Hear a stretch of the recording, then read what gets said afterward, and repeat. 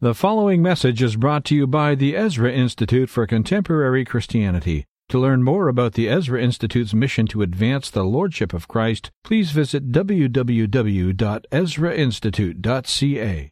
Well, good evening, everyone. It's good to see you all here, and a privilege for me to be here to address you this evening. We're here, though, this evening because we are concerned as Christians about the future.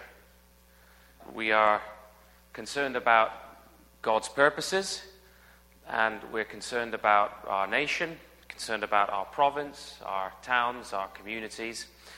And people who are concerned about the future must always be interested in the past. In fact, my experience is that when you find people who are interested in the past, in history, they're usually people who have a keen interest in the future. Now, I want to begin this evening by reading a few verses from a psalm that will be very familiar to you as Canadian Christians, Psalm 72. I'm going to read verses 1 through 14 as we consider the theme of building a vision for engagement in the public sphere. Psalm 72, and I'm going to read verse 1 through 14. Give the king your justice, O God, and your righteousness to the royal son. May he judge your people with righteousness and your poor with justice. Let the mountains bear prosperity for the people, and the hills in righteousness. May he defend the cause of the poor of the people, give deliverance to the children of the needy, and crush the oppressor. May they fear you while the sun endures, and as long as the moon throughout all generations. May he be like the rain that falls on the mown grass, like showers that water the earth. In his days may the righteous flourish, and peace abound till the moon be no more. May he have dominion from sea to sea, and from the river to the ends of the earth. May desert tribes bow before him, and his enemies lick the dust. May the kings of Tarshish and of the coastlands render him tribute. May the kings of Sheba and Seba bring gifts. May all kings fall down before him, all nations serve him. We'll leave it there. It's a messianic psalm, of course, about Christ the King, and what is going to happen in the time of the appearing and ruling of the Lord Jesus Christ, which of course began at his first advent. Now, it's my understanding that this evening is being hosted by the Christian Heritage Party. One of the important questions we can ask ourselves on an evening like this is, why is this place not full? And there's a reason for that. And I want to talk about the reason, in a sense, this evening, that this place is not full. Why is it that such a critical issue, such an important subject about the future, wherever we are, in whatever setting we're in, often does not grab the Christian church today? Because we have to start there to understand how we can begin to build a vision for the future, for engaging the public sphere. For our Christian forebears, for the most part, the implications of the faith for life and culture were much more deeply rooted in Christian consciousness than they are today for most people. And if we take an event in the history of the Christian church like the Reformation, the great solas of the Reformation, sola scriptura, sola gratia, sola fide, sola Christus, Solio Deo Gloria. These solas meant a lot more to people than simply some formal convictions about faith, grace, and the Bible that could be abstracted from the world in some sense. That we can, as many Christians hold today, to the formal authority of the Bible, but they do not really hold to its material authority. What do I mean by that? I mean that it's all very well for evangelicals to speak about the authority of Christ and the authority of Scripture, even the infallibility or inerrancy of Scripture, and yet leave that as an abstract doctrine that is never actually applied to the material world. And sometimes we've been very good at dotting our I's and crossing our doctrinal T's, while we leave God's Word unapplied. The faith of the Reformation was a theological interpretation of all of life. It wasn't just a set of doctrines for the church, for an institution. Charles Hodge, the great Princetonian scholar, said this: "It is our duty, as far as lies in our power, immediately to organize human society in all its institutions and organs upon a distinctively Christian basis. Indifference or impartiality here between the law of the kingdom and the law of the world, or of its prince, the devil, is utter treason to the King of righteousness. The Bible, the great statute book of the kingdom, explicitly lays down principles when which, candidly applied, will regulate the action of every human being in all relations. There can be no compromise. The king said, with regard to all descriptions of moral agents in all spheres of activity, 'He that is not with me is against me.' If the national life in general is organized upon non-Christian principles, the churches which are embraced within the universal assimilating power of that nation will not long be able to preserve their integrity." End quote. Now, I hope you got some of that at least. Charles Hodge, over 100 years later, has certainly been proved right in that statement. As soon as the public institutions are organized upon non-Christian terms and principles, look what happens to the churches. Look what happens to so-called Christian education. If you've been tracking what's been happening in the TDSB just the last few weeks. Or if you heard on the radio even today, confirmation that if you are a man and you think you're a woman, you can have your birth certificate altered and your passport changed. Or in the universities, where we've seen and the schools now, where the TDSB is promoting the hiring of transgendered individuals, and then the creation of bathrooms and washrooms and so forth for, well, if I could walk in and say I feel like a woman, and I can go and use the ladies' washroom.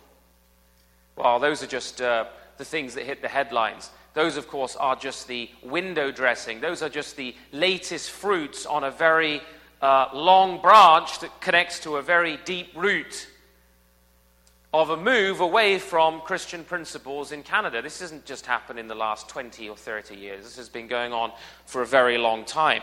Charles Hodge is surely right. You see, what we are facing today, the biggest challenge, I want to suggest to you, brothers and sisters, is not out there. We're facing a time of the lost word within the churches. The first task of the children of the Lord Jesus and of the Church of Jesus Christ is the faithful teaching and preaching and application of God's Word into every area of life, beginning with ourselves and with our children. Martin Luther once said this. He said, "No greater mischief can happen to a Christian people than to have God's Word taken away from them or falsified, so that they no longer have it pure and clear. God grant that we and our descendants be not witnesses of such a calamity." Now, they realized that to remove the Word of God from a people, to take it away from them, to take it away from the church, to take it away from school children, was one of the greatest calamity that could ever befall a people. But there's no question that we as Protestant descendants of Luther, whether we are Catholic or Protestant, are witness of this calamity in our time, in our families, in our schools, in our courts, in our corridors of power, even in our churches. And so the primary challenge for the Christian Heritage Party and others who are seeking to engage the public sphere is not primarily out there, can I suggest to you? And I say that as a pastor and as a Christian apologist who's worked in the churches across this country. The root of the challenge that we face today is actually theological, not political. And if we are going to build a vision for the future, we have to begin theologically. And much of the academic help that's on offer in the West today to address this malady doesn't see or refuses to see, including many of our seminaries, that Luther's calamity is the worst kind of disaster to befall any people, and that it's upon us already. Now, commensurate with that is, of course, the social consequences. As goes the church, so goes the world. And so we see the advance of cultural decay in our time. It's reached such a point now, however, that if you read any of the contemporary cultural commentators in the secular world, you will find that there is already a realization amongst cultural and political elites in Europe and in North America that the crisis facing the West, there is a broad understanding now, if you look at many of the commentators, especially in Europe, recognizing, whether they are believers or not, many of them are not, they're humanists and secularists writing, that there is a crisis facing the West, and that it is due to an abandonment of biblical faith. One very simple example of this would be in the area of charity. I think it was last year, possibly the year before, my memory not quite accurate on this one, that Canadian Charities had a big conference in Ottawa because the problem facing Canadian charities today is giving. How do you motivate even the basic principle, the social issue of giving to charity without a religious foundation, or at least without a Christian religious foundation? The social decay is advancing to such a degree that Dr. Samuel Gregg, a political commentator, has noted that increasing numbers of secular commentators are recognizing the need for a decisive public return to Christian faith and its values. And they would say, like Pera, for example, the former president of the Italian Senate, that if Europe and North America are to retain their cultural identity, so to survive, to maintain social cohesion, to maintain even a civil order through the next 50 years, it must return to its Christian roots. This is non-believers saying this. Having noted that much of the church has reduced its contribution to society to the vague humanitarian platitudes of NGOs, Samuel Gregg points to a very encouraging development then. This is what he says, and I'm quoting. He says, "This makes it even more ironic that increasing numbers of secular European thinkers believe Europe can only reinvigorate its distinct identity and values through re-engaging its Judeo-Christian heritage. This is certainly the conclusion of one of Germany's most prominent intellectuals, Jürgen Habermas. A self-described methodological atheist, Habermas has been insisting for some time that Europe no longer has the luxury of wallowing in historical denial. As Habermas wrote in his 2006 book, A Time of Transitions, Christianity and nothing else is the ultimate foundation of liberty, conscience, human rights, and democracy, the benchmarks of Western civilization. To this day, we have no other options. We continue to nourish ourselves from this source. Everything else is postmodern chatter." End quote. So you may think, well, what is the Christian Heritage Party? We are a fringe, tiny minority on the edge of a society having minimal impact. Well, you may actually be on the front end of a bell curve. In fact, I think you are. That actually what is being steadily recognized by secular commentators is that there has to be some sort of decisive return to Christian values in the public sphere, otherwise we're finished. And that's true. This is a very telling statement then from a secular intellectual. And he observes then a historic and social reality that remarkably seems to elude many Christians in the West who refuse to think about or do anything about the situation that we are facing in our culture. So we have a humanistic social order where some of its intellectual elite are slowly beginning to realize that the decline of Christianity in the West and the virtues of God's law, especially bequeathed to us by the Reformation, are leading us into inevitable social and cultural death. And that, of course, leaves us exposed to an opportunistic Islam, which is seizing the opportunity in our time, both in Europe and in North America, to try and step in and fill the vacuum being left by Christianity. It's not historical accident that modern Western history's worst tyrants have vilified God's word and law, and many revolutionary intellectuals that have transformed the way Western people think about themselves have utterly despised the word of God. The father of modern psychology, for example, Sigmund Freud, who deeply shaped our therapeutic culture in both psychology, entertainment, and politics, quite frankly, is just one example. Did you know that he ended his days writing a book spitting out venom against the law of God, ejecting law and crime from the universe, and reinventing Moses as a pagan Egyptian in his book Moses and Monotheism? When you look at the 20th century's most famous tyrant, Adolf Hitler, he declared this, and I quote, "History will recognize our movement as the great battle for humanity's liberation, a liberation from the curse of Mount Sinai."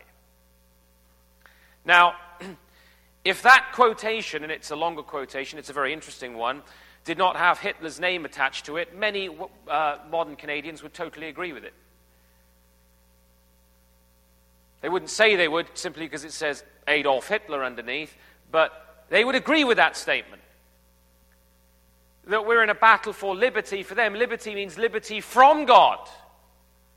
The Bible says, of course, if the Son sets you free, you will be free indeed.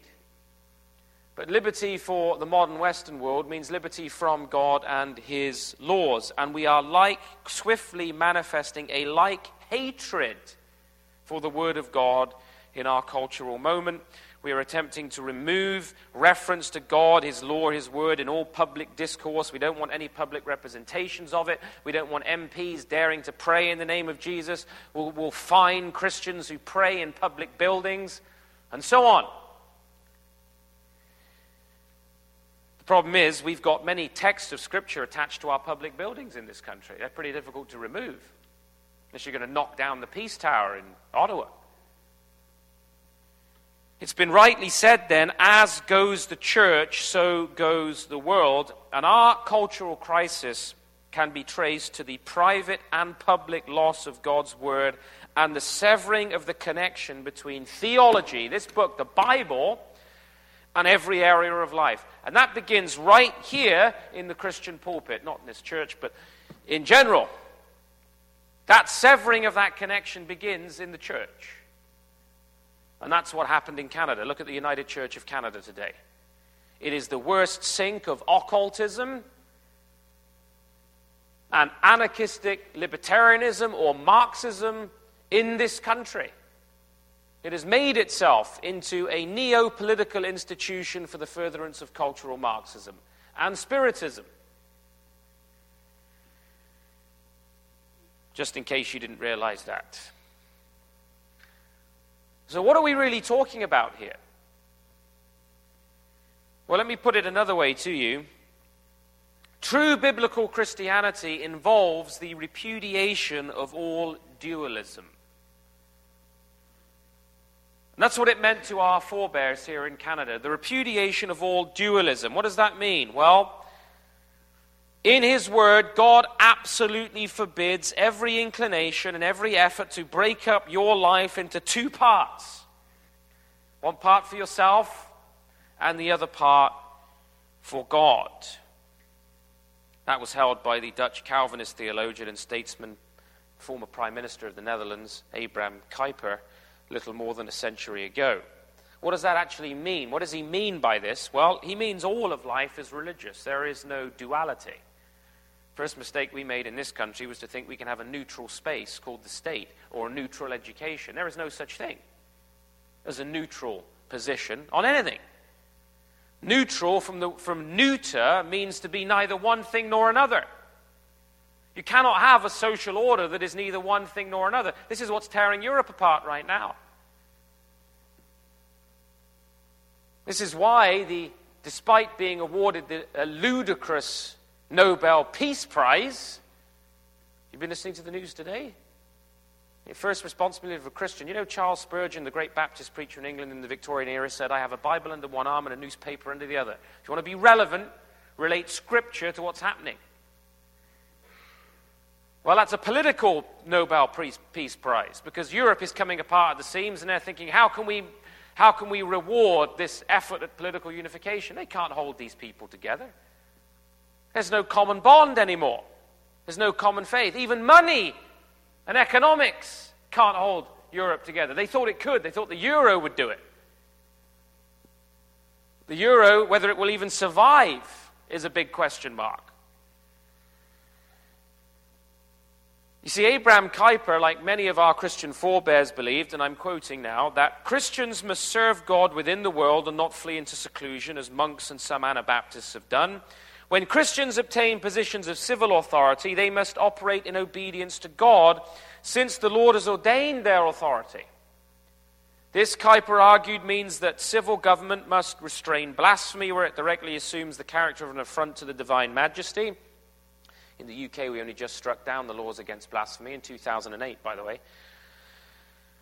The constitution of the state should acknowledge God as supreme ruler, and government should set aside its regular activities on a Sunday and protect it as a day of worship. Magistrates should regard themselves as responsible to God in the discharge of their duties. They should punish public attacks upon God as crimes against civil law, which acknowledge God as the source of the state's authority. End quote. Now, that kind of a statement sounds ridiculous to modern Christians. It sounds absurd. And yet those were the beliefs and convictions of a European Prime Minister a little more than a century ago.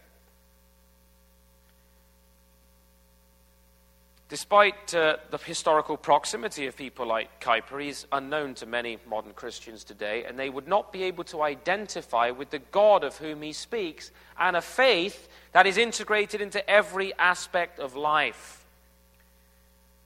If you and I want to see a growing vision for public engagement in a place like this full, when the issues of, think about the time and the cultural moment we live in. Look at what's happening for Christians. Look at what the human rights tribunals are doing in this country at the moment still. Look at what's happening in our schools. And yet you host an event to speak about how can Christian engage the public sphere, and 50 people turn up. What does that tell you, apart from the fact that the speaker may not be very interesting? It tells you that this is not something that registers as significant or important in the minds of most Christians. Maybe it's going to take the gulags before we actually think it's relevant. Because we have increasingly done what Kuyper decries and separated life into two parts, that is, two levels. We have the sacred, the secular, the personal, the public, the spiritual, the material, one part for ourselves, the other for God.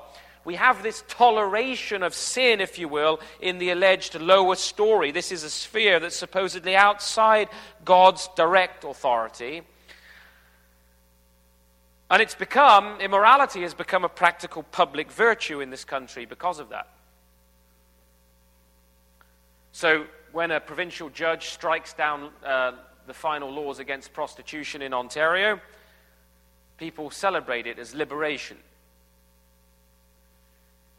The result is relativism in the social order, which is a complete denial of Scripture, obviously, because God, by right of creation, the Bible says, legislates for all men. We see this in Isaiah 8:20, to the law and to the testimony. You see, the government of God in Jesus Christ is total. Look at Psalm 110 or Psalm 2 or even Paul's letter to the Ephesians. Let me read you a few verses from Ephesians that will be familiar to you, from Ephesians chapter 1. Ephesians 1, verses 15 through 23. For this reason, because I have heard of your faith in the Lord Jesus and your love toward all the saints, I do not cease to give thanks for you, remembering you in my prayers, that the God of our Lord Jesus Christ, the Father of glory, may give you a spirit of wisdom and of revelation in the knowledge of him, having the eyes of your heart enlightened, so that you may know what is the hope to which he has called you. What are the riches of his glorious inheritance in the saints, and what is the immeasurable greatness of his power toward us who believe, according to the working of his great might, that he worked in Christ when he raised him from the dead and seated him at his right hand in the heavenly places, far above all rule and authority and power and dominion, and above every name that is named, not only in this age, but also in the one to come. And he put all things under his feet, and gave him as head over all things to the church, which is his body, the fullness of him who fills all in all. The government, the Bible says, will be upon his shoulders. That's the purpose of God in history, through the Lord Jesus Christ. But we have had what we can call, I think, the re-Grecianization of the church, especially since the Puritan era, by a severing of the Hebrew or biblical roots of our faith, and this is at the heart of our current disintegration of life. And it's not just the popular relativism that I've mentioned that manifests this, it's also in an escapist mentality. The dualism is seen, yes, in relativism, so that we can say, well, God's kingdom is just a spiritual kingdom. And there's these two stories, the sacred and the secular, and of course Christians can live like this for the future, but that doesn't have any relevance to the here and now, to history, to God's purposes in history. And yet Jesus taught us to pray. How? Thy kingdom come, thy will be done where? On earth, as it is in heaven. That's how we're even taught to pray about God's kingdom work. It's not just the popular relativism then, it's manifest in an escapist mentality. And as this dualistic thinking has revived and gained prominence in the church, confused Christian believers often seek retreat and escape from the world, from this lower story of existence into this other story of existence, rather than seeking the redemption of all things in Jesus Christ, the restitution of all things in Christ. In a very important study of the Jewish roots of the Christian faith, Dr. Marvin R. Wilson points to the important fact of our time and life abandoning tendency that's the result of this Greek philosophy that's returned to the church, and our loss of biblical memory. So he says, for example, that the first thing, interestingly enough, in the Bible that God sanctifies in Scripture is not a place, it's not a thing, it's time itself. God sanctifies it. God blessed the seventh day and made it holy. Wilson says, biblical history is not the story of celebrating space, but the revelation of how people learn to sanctify moments, events, time. And thus the essence of spirituality is for God's people to know the dynamic presence and quickening power of the heavenly Lord at work on earth in their daily lives and activities. In other words, as I often say to my own church, God is in the details. We have that expression, don't we? The devil is in the details. Actually, it's not the devil in the details according to the Bible. It's God who's in the details. Read Leviticus and see how much he was in the detail. The detail of everything. God's interested in all the fine details of our lives. All time, all the earth, all of life is his. The psalmist says in Psalm 24, the earth is the Lord's and everything in it. Everything. It's sustained by his ordination. And so there is no artificial division between the sacred and the secular. We're accustomed to associate spirituality with heavenly mindedness, a kind of modern pietism and quietism concerned with eternal verities of the inner life and the beatific vision, but we don't consider spiritual things like laundry and raising children and education and law and culture making and nation building and farming and politics. And yet these were all the things that were considered spiritual by our Christian forebears. This is God's kingdom activity. It's God's kingdom work, because everything is His. You know, we have that expression, don't we, that we're going to have a spiritual retreat. Of course, we know what we mean by that. Usually we mean we're just going away to recharge our batteries, but it's a totally unbiblical expression. Since when are we told to retreat anywhere in the Bible? We're to advance. Spirituality is to engage in every area of life in terms of God's word and in terms of His purposes. And so for Scripture, indeed, the whole tradition of Christendom, true spirituality means recognizing the sanctity of all time and God's government over all life and all creation. Yes, we live in a fallen order. It's a broken order. That's true. But Christ is now reconciling all things to Himself, says Paul, in heaven and in earth, through His redemptive work and His servant people, His new humanity, the kingdom of the redeemed. That's you, by the way. This was the faith of the biblical writers and our forebears, and it needs restatement and it desperately needs recovery in our time. One of the questions that immediately strikes you when you realize that these things are right there on the surface, right on the surface reading of the Bible, these things are right there. How is it that in terms of the Bible's clear opposition to this Greek philosophical duality, the church seems so inclined to espouse it? You think about what Paul, for example, says in Colossians 1 and 3. How is it possible, in light of these words, think about this for a moment, how is it possible to be a dualist when you hear things like this? This is what Paul says. Colossians 1, verses 15 through 20, Paul says, speaking of Christ, He is the image of the invisible God, the firstborn of all creation. For by Him all things were created, in heaven and on earth, visible and invisible, whether thrones or dominions or rulers or authorities, all things were created through Him and for Him. And He is before all things, and in Him all things consist or hold together. And He is the head of the body, the church. He is the beginning, the firstborn from the dead, that in everything He might be preeminent.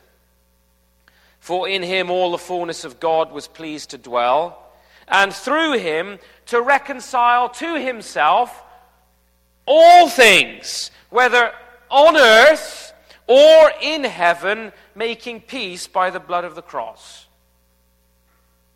That's not the gospel according to Joe Boot, that's St. Paul, writing clearly about the office of the Lord Jesus.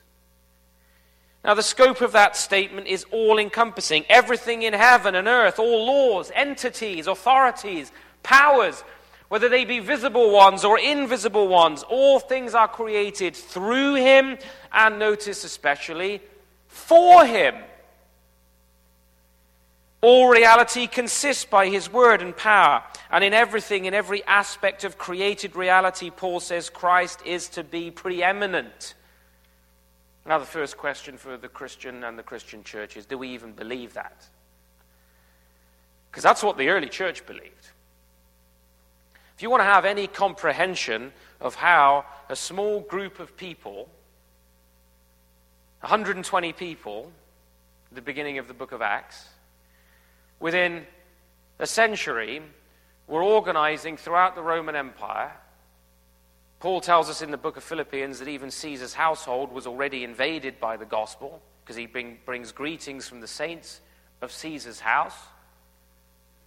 And how this tiny band of, I was listening to a lecture by a professor from Notre Dame recently, not a Christian, talking about the birth, the emergence of the Christian church and the birth of the church. And it is incomprehensible to him. He just kept saying, it's full of paradoxes. If you were a betting individual, he said, would you have ever bet that this man who was crucified like a common criminal in an backwater, nowhere place in the Roman Empire at that time, Judea, should start a movement that would sweep all of pagan Rome before it? He cannot understand it as a historian. He's desperately trying to find in this lecture some kind of rationale that could explain how this was possible without ever a sword being lifted to kill anybody. In fact, quite the contrary, seeing Christian people being torn apart by lions and beasts and so on was one of the reasons he said people were so impressed with these people, how they faced death. If you want to have a comprehension of how the early church spread and grew, we can only begin to understand it when we take seriously what Paul says about Jesus in Colossians 1. They believed that. There's no sacred secular divide here. They didn't say, well, yeah, God's for this bit, but keep him out of everything else. There's no philosophical dialectic here, no sign of autonomous realms in creation. You know, sometimes people cite Colossians 3, 1 through 4 as a defense of dualistic thinking. People cite it often to support disengagement, where Paul says, set your minds not on earthly things, but on things above. It's important to read the context of that passage, though, there in Colossians. Because Paul's challenge to the church there, is to Christians, is to recognize their status, their delegated authority as those raised with Christ, Christ who sits in the seat of all authority. That's, by the way, the meaning of the right hand of God. You understand that, don't you? That when Jesus sits down at the right hand of God, he's sitting to rule. That's what it means. He sits to rule and reign. He tells Christians then to set their minds on things above, that is Christ, not of the earth. Now, this isn't the introduction of Greek dialectics. He's not saying to people, be heavenly minded and of no earthly use. He is not referring to the creation actually at all here. What he's saying to people is, don't now think in terms of the pattern of the world. Don't have the world's earthly mentality. Set your mind on the reality above. What is that? It is that your life is hid, says Paul, together with Christ, who is seated in this place of authority. That's where you are, he says. Your regenerate life. You have this high calling now, he tells us. And the immediate challenge he offers to the Christian then in verses 5 through 7 of Colossians 3 is to put away all lawlessness and to obey God. He says, put to death, therefore, what is earthly in you. This context is very important for understanding the truth of what I've just said. Put to death what is earthly in you. Sexual immorality, impurity, passion, evil desire, and covetousness, which is idolatry. On account of these, the wrath of God is coming. In these you too once walked when you were living in them. So Paul is saying, don't live in those anymore. Put to death what's earthly in you. Put off all such thinking and behavior. Put on the new self. Now, if Paul, when he says, put to death what is earthly in you, meant the physical, material, created order, then he was teaching people to commit suicide, wasn't he? So that's clearly not what he meant.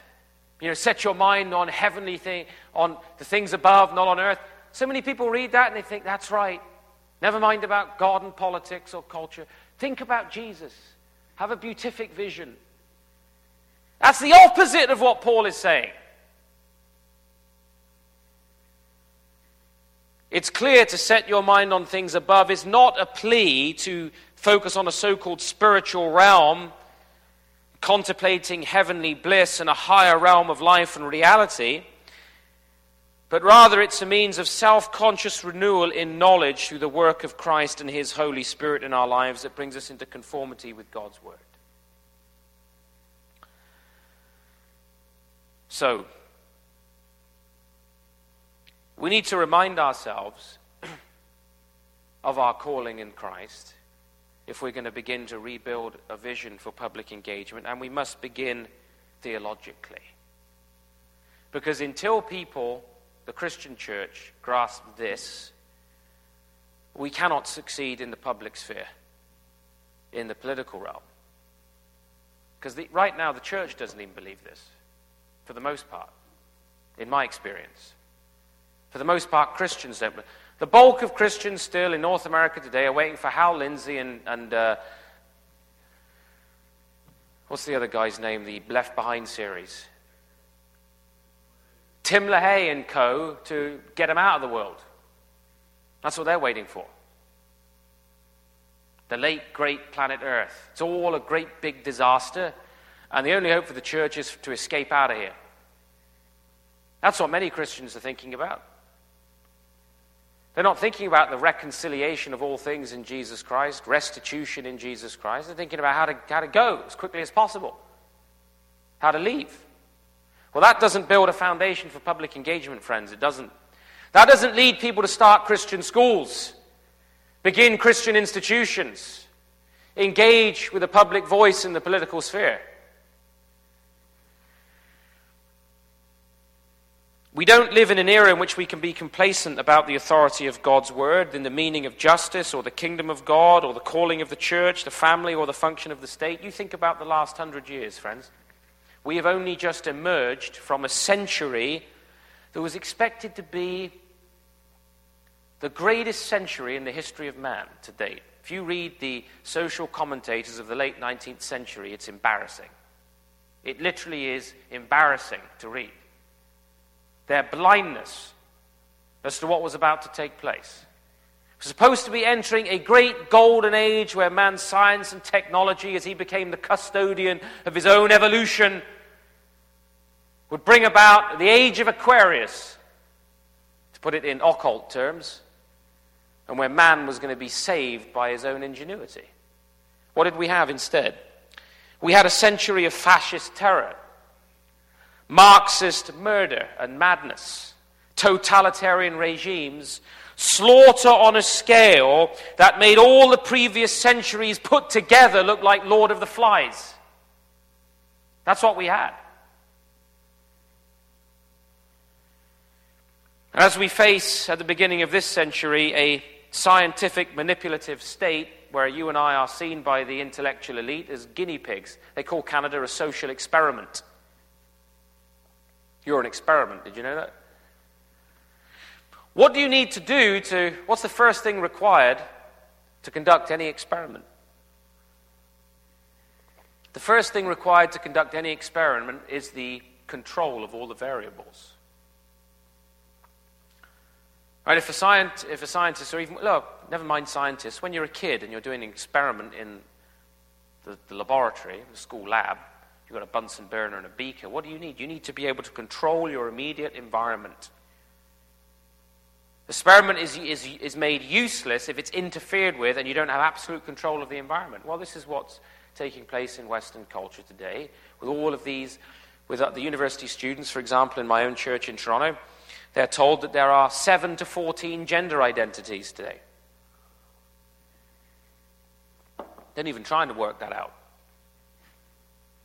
7 to 14 gender identities. This is a revolution.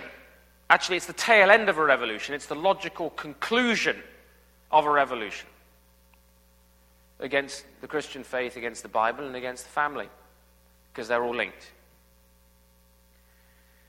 We have a scientific manipulative state then. We have a resurgent paganism along with that. So never in living memory has occultism been so popular. You see psychics everywhere, palm readers, psychic fairs. Down the road from my own church in the city, the United Church has made itself the center of spiritism for the community. We have, along with the resurgent paganism, another brand of vitriolic atheism, where people like Sam Harris are calling for the potential death of all those who have objectionable beliefs. We have a burgeoning, debt-ridden elitist bureaucracy where nobody knows who's going to pay the bills. Who's going to pay it? Will you even, forget about it, any sort of state pension? in Europe today. We've got no idea who's going to pay the bill. We don't even have enough children to pay the bills for the future because we've got a demographic winter in North America and most of Europe.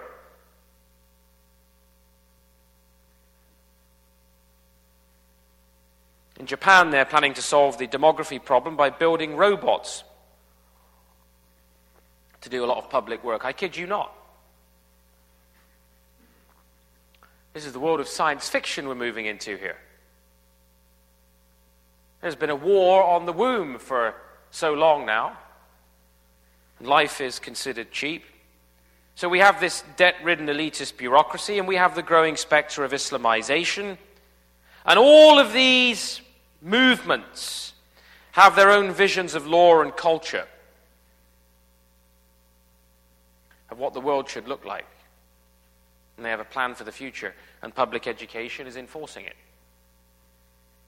in the new pulpits of our age.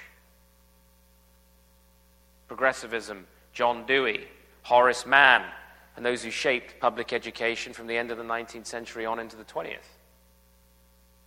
Do you think these ideas that we're facing in our courts today and our political spheres just dropped out of heaven from nowhere? Somebody woke up and thought, maybe there's 14 genders, not 2. No.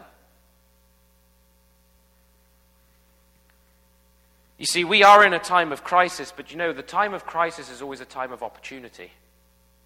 Salvation and judgment always come together. See, much of our culture is on the brink of death, and frankly, it deserves to die. We should welcome the judgment of God, because God's judgment comes with salvation for a faithful people. And so we are in a time of crisis, but a time of opportunity for God's church. The moment has come when we, again, as saints of God, have to believe, preach, and apply to our lives what the Scriptures tell us concerning the identity of Jesus Christ. That's the challenge. What does it say about him? He's the Alpha, the Omega, the beginning and the end, who is, who was, and who is to come, the Almighty God. Revelation 1:5, he's the faithful witness, the firstborn from the dead, the ruler of the kings of the earth. That's not future tense in the Bible. It's present tense, and it's all said in St. John's opening greeting to the churches in Asia. He says he's the ruler of the kings of the earth. King Jesus is now ruler of all the earth and has made us, the Bible says, a kings and priests to his God and Father. To him be glory and dominion forever. Do you know you're a king and priest unto God? I'm not making this up. Revelation chapter 1. Go and read it for yourself tonight before you go to bed. This is who we are as God's people. That is the power of the resurrection. That's what it means. To him be glory and dominion forever. And he saves and sanctifies his race, his new humanity in Christ, and he sends them out into the world for its renewal. All authority in heaven and earth has been given to me, Jesus said. So, go and disciple, discipline, teach all the nations. A kingly priesthood, you see, was given to Adam, and with this I close, in the Garden of Eden. A kingly priesthood, and it was lost by sin and rebellion against God. It has been re-established in and through Jesus Christ, who is called the second Adam, and that is why, historically, evangelicals have always emphasized vocation. The Apostle Peter says to us in 1 Peter 2:9, you are a chosen race, a royal priesthood, a kingly priesthood, a holy nation. Do you believe that? You see, friends, this is where politics starts. The polis. The polis was just the city-state. We get this from the Greek and Roman world. And you know the word for church in the New Testament in the Greek, ecclesia, out of, ecclesia, means called out ones. It was used in Hellenic politics. And it simply meant the called out people in terms of the public affairs of the city-state. Called out in terms of public affairs. That's exactly what the church of God is. The Bible says we are his ambassadors. We are called out as a people, God's kingdom people, in terms of the public affairs of the kingdom of God. And as a kingly priesthood, we are called to work and serve under the scepter of our great high priest, the King of kings and Lord of lords, and apply the crown rights of Christ the King in each area of life. That's what the Puritans said. To apply the crown rights of King Jesus everywhere. Now, this is not some vague theological idealism. You may be thinking, this sounds all very grand, but it's idealistic. It's actually the concrete task of God's people in history.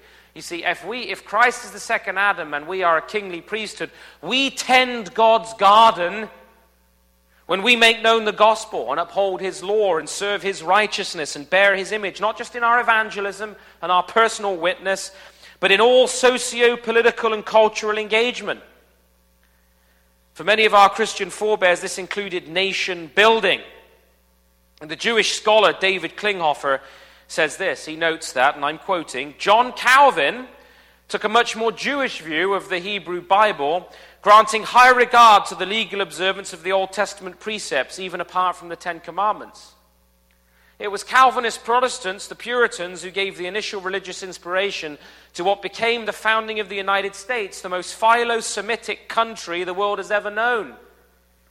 This rapprochement of Judaism and Christianity found its most remarkable expression in American law, which from the 17th century on drew inspiration not only from the Ten Commandments, but from the entire Hebrew Bible. The earliest legal codes of colonial Massachusetts and Connecticut were based explicitly on the Pentateuch's legislative system. American law similarly assumes that right and wrong are a matter of objective reality. The Ten Commandments are at the foundation of our moral and legal culture. It's for this good reason that Moses, carrying the 2 tablets of the Decalogue, is carved on the wall of the U.S. Supreme Court. The United States has long regarded itself as the continuation of the history of ancient Israel, an extension of the Jewish church, as the Pilgrims put it in 1620, end quote. And actually, I argue in my new book, The Mission of God, coming out at the beginning of the new year, that Canada has an even stronger claim to being a Christian nation than the United States does. God has created the world, brothers and sisters, not merely as an environment for his creatures. He's also created it as his sanctuary, the Bible says, his resting place where he is enthroned. Go and read Psalm 132, verses 13 through 14. It's God's sanctuary. We are to work and take care of all that God has made, maintaining the sanctity of his sanctuary. You know, when Moses built the tabernacle was a reflection of Eden. You look at the details of the tabernacle, it was made to reflect Eden, the original creation, as well as the cosmic temple in heaven, where human beings ruled and served as kings and priests. And so the task laid upon this new people, the redeemed priesthood in Jesus Christ, is to extend God's garden, to increase, to fill, subdue, and rule, bearing and applying God's image in all things. Land is very important in the Bible. The first land grant in the Bible was Eden, given to our first parents. It was forfeited through sin and rebellion against God. What was the second land grant? The second land grant was promised to Abraham, was Canaan. And the Jews forfeited it through their rebellion and disobedience and were expelled from it. The third land grant is given in Jesus Christ to his chosen race, and the Bible tells us it's the whole earth. Romans 4:13, the whole cosmos. The Beatitude, Jesus says, the meek shall inherit the earth. In all this, God has promised his presence with us as we minister to the world and order all things in terms of his purposes. This is what St. Paul considered his duty, his own evangelistic mission. He calls it in Romans 1:5 and 16:26, his priestly duty to bring about the obedience of faith among the nations. Our calling as a people then, friends, is not to keep the covenant blessings for ourselves and go to heaven. For a start, the New Jerusalem comes down out of heaven into the earth. Instead, it's to spread God's glory to the nations. Missiologist Christopher Wright has observed, he says, the purpose for which this covenant with Israel existed was part of God's long-term mission to bring blessing to all the nations and all creation. Ultimately, God's presence among his people must point to the blessing of his presence in all the earth. The presence of God in Israel's tabernacle and temple look back toward his presence in Eden and forward to his ultimate presence among all nations in a renewed creation. We can win back our age. If the early church can transform all of pagan Rome, we can win back our age by faithfulness and applying God's word to all aspects of life. If we will say with the early church, Jesus Christ is Lord, and really believe it, and really mean it. The culture is collapsing around us. Humanism, friends, and the paganism of our age is doomed. It is self-destructing. But by faithfulness, by rebuilding this theological vision for public engagement, we can be ready to step into the chaos. This is already happening in Africa. If you read about what the Christian church is doing in Africa, providing health, welfare, and education in collapsing states, this is what needs to be done here. We need to be ready. We need to have hope. We may be a small group of people. It may seem like a tiny, insignificant minority, but we should be reminded that one person with God is a majority.